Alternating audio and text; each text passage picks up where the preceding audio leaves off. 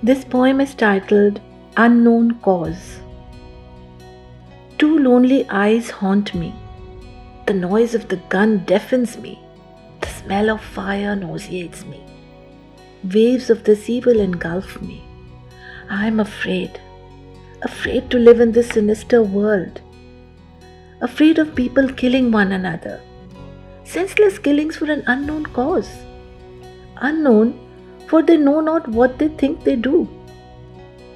They think they are doing it for a cause, but in fact undoing their very own cause. The essence of good being is to love and respect all. Then why uproot the bases only to tumble and fall? God is one Almighty, despite His varied names and shrines. They cannot confine Him to any one kind. With love and understanding cannot all bind? For all of these are roads with the same end in mind. A house of worship should be sacred and stand tall. Then why this insanity for a place for all? God, have mercy and make them see sense, for they know not their religion's true essence. Like lost children, they have forgotten the right track. Please lead kindly light to bring them together and back.